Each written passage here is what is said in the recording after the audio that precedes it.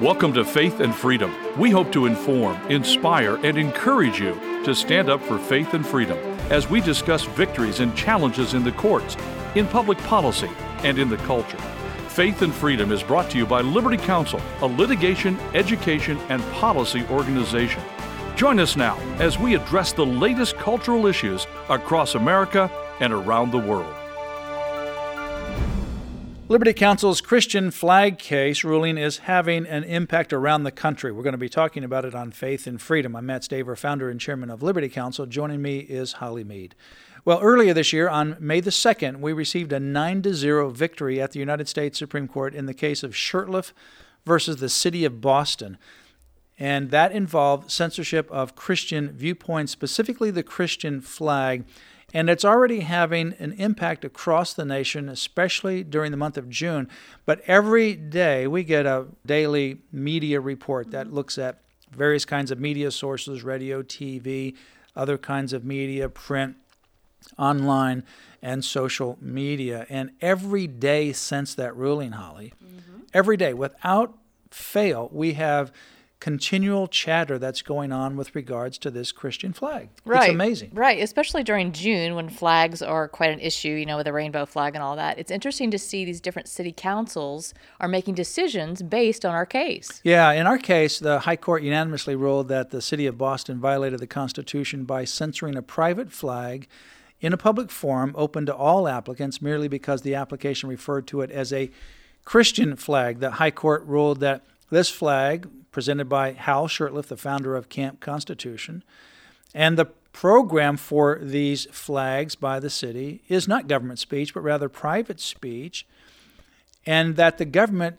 censored it. In fact, they admitted they did so because of the word Christian on the application. Therefore, the censorship was unconstitutional viewpoint discrimination, and there is no Establishment Clause defense to the City of Boston. And you know, Matt, even if somebody is not accustomed to listening to Supreme Court arguments, I would encourage them to go on our website and listen to this particular argument. It's very, very interesting. And you did it too, right? I did it, yeah. I did it. But it was so interesting to listen to the justices' different responses. Even those that are typically on the left were saying, why hasn't this been settled? Why are we even talking about this? Yeah, during my portion of the argument, when Justice Breyer asked the question, why did this case not settle? I knew then it's not a good day for the City of Boston. Yes.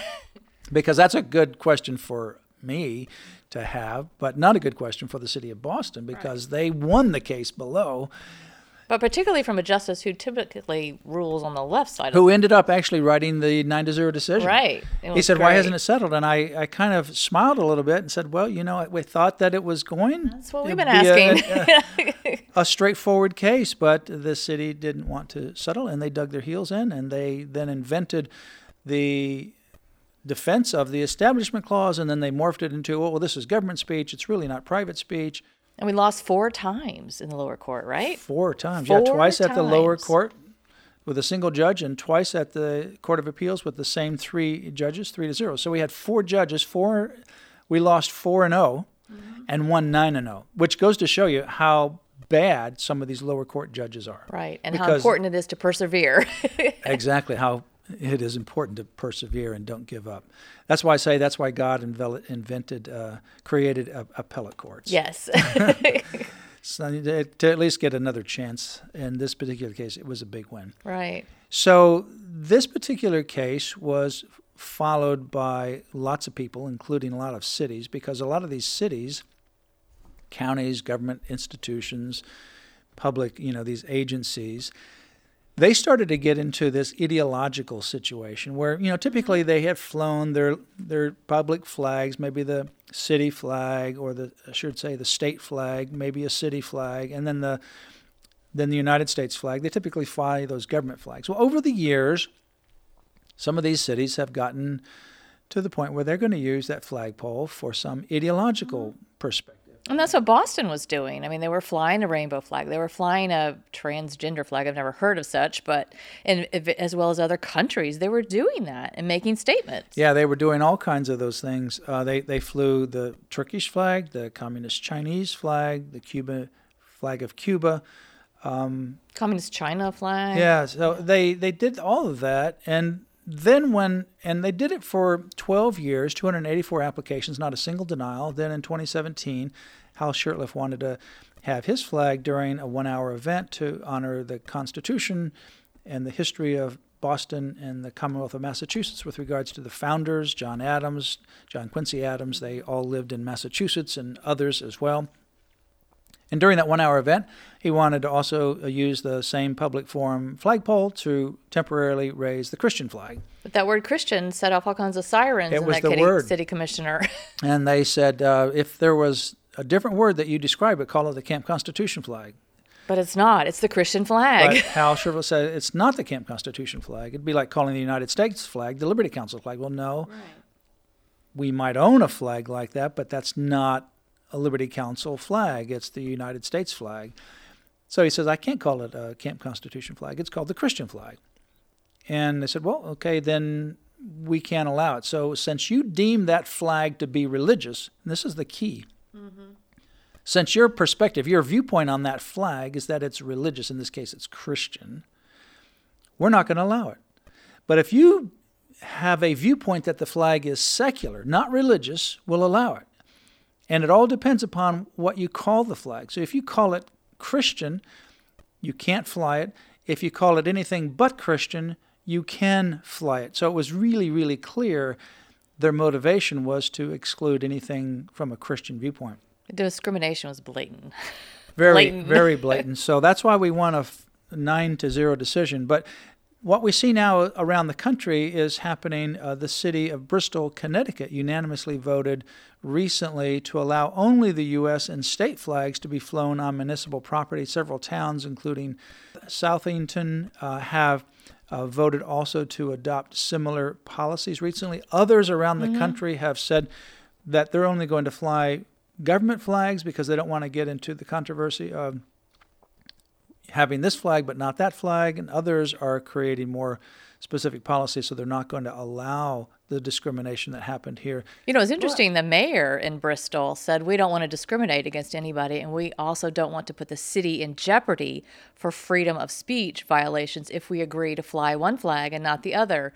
Oh, and there was recently a case in Boston where this happened. Yes, and that's what he says. He referred to our case. He refers to our case. And, you know, the fact is, this is going to be a very expensive proposition for the city of Boston because now we're going after the city of Boston for our attorney's fees and cost. And we've been litigating this for multiple years, twice before the Court of Appeals, the United States Supreme Court, and also discovery that we did in the case. On the other hand, La Mesa, California, the mayor there says that, well, we're going to defy the Supreme Court and we're going to continue lifting up the pride flag. I bet they're not going to allow the Christian flag, however. They said that during the LGBTQ plus month is what they called it, they're going to allow a representative flag to be flown all month. And that would include the pride flag. You know, they had people that opposed that in the city council meeting because he wanted to propose this to be an annual thing. And they said that the proposal stated that the rainbow flag needlessly excluded other residents and makes the council a, quote, flagpole gatekeeper and opens the city up to lawsuits. Yeah. And one person there even noted our case in Shurtleff versus City of Boston. So I think they're looking for a lawsuit in the near future. You know, they need to take notice of this, and because of the fact that they're clearly, you know, he says the same kind of thing that Boston did. Quote, I'm always in favor of trying to make people feel that they belong, close quote. Well, yeah, how far does that go when you want to make Christians feel like they belong? Well, probably that's not the group that they want. City of Boston said the same thing. We just want to make people feel that they belong. And Justice Thomas, remember his question? Well, you know, your idea of diversity is a very narrow one because you're excluding the religious community. You know, and that's exactly what I think you're seeing here. But our flag case is having a ripple effect, will continue to do so around the country. You're probably going to see fewer pride flags flown because some of these cities and governments They don't want to get involved in this controversy and have to pay hundreds of thousands of dollars in attorney's fees after they lose one of these cases, especially since they do it following the U.S. Supreme Court decision in the Shurtleff versus City of Boston. If you know of a situation like this, give us a call at Liberty Counsel, 407-875-1776, and you can go to lc.org. For more information about this case involving the flag case, Shurtleff versus City of Boston, you can go to lc.org/flag. That's lc.org/flag, or just go directly to the website for general information, lc.org. You've been listening to Faith and Freedom, brought to you by Liberty Counsel. We hope that we have motivated you to stand up for your faith, family, and freedom. Get informed and get involved today. Visit Liberty Counsel's website at lc.org, where you can obtain email alerts and other information to keep you informed and involved. The website again, lc.org.